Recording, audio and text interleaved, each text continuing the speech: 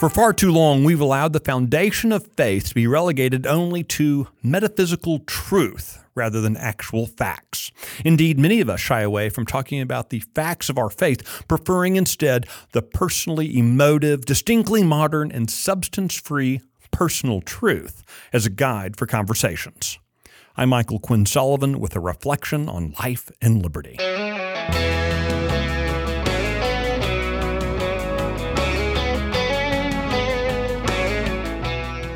I've grown weary of people talking about their truth when what they mean is their disjointed and often irrational opinion. To steal a line from the late John Nance Garner, that truth isn't worth a warm bucket of spit.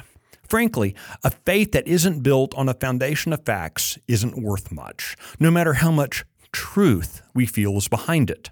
For generations, we've been told to think of faith as a purely metaphysical experience, something in which we can believe without the burden or support of facts. This is emotional hogwash. It's driven by an intellectual inferiority complex that is foreign to the pages of Holy Scripture. In 1 Peter 3:15, for example, the faithful are told, "In your hearts, honor Christ the Lord as holy, always being prepared to make a defense to anyone who asks you for a reason for the hope that's in you." End quote. And I'm sorry, but your emotions don't really count for much as a reason. Like the proceedings of a court case, solid facts are the reasons that matter most. There is actually very little in the Old and New Testament that we're asked to accept on faith without a lot of attending evidence. Time and again, Scripture makes bold claims of things that happened in reality. And thanks to advances in the science of archaeology, we have greater evidence than ever before for the factual reliability of those biblically recorded events. Pharaoh wasn't asked to explore his emotions for the truth of Moses' words, but instead was given very public evidence for the demands of God. Jesus didn't lounge around saying, "Trust me, I'm the promised Messiah." He offered signs and performed miracles as proof. Over the years, the intellectual elites mocked Scripture as fairy tales, claiming there was no proof for any of it. And so, the various schools of divinity and theology retreated, treating the stories of Scripture as allegorical rather than literal.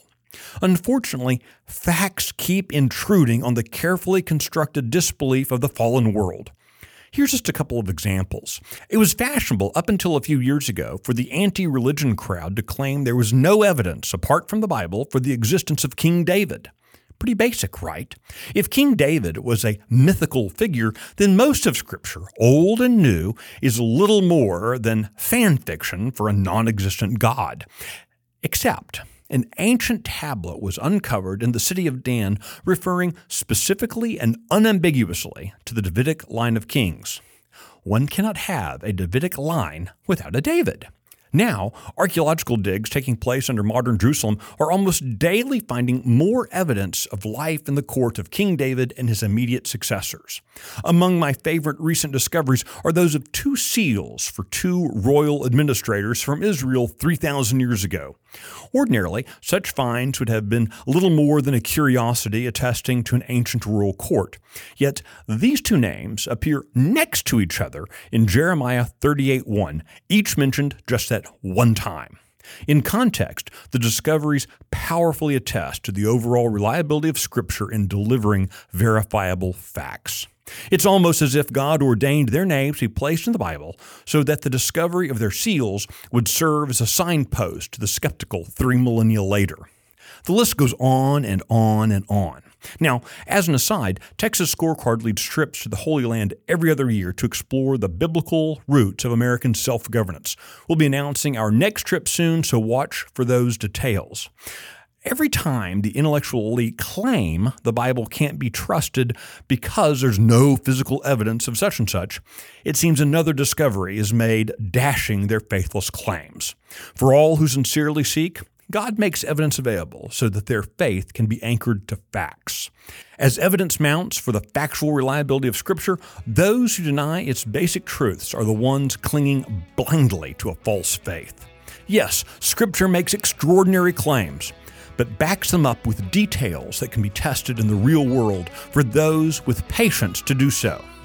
Facts are the foundation of Holy Scripture, which we disregard at our peril.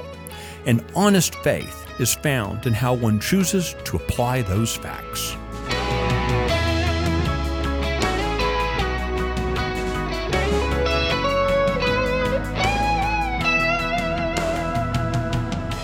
This is the 100th edition of the Reflections Podcast. If you like it, be sure to subscribe, rate it, leave a review, and encourage your friends to listen. The Reflections Podcast is presented by Texas Scorecard, and today's edition was produced by Luke Marshall in the 1836 studios. I'm Michael Quinn Sullivan. Thanks for listening.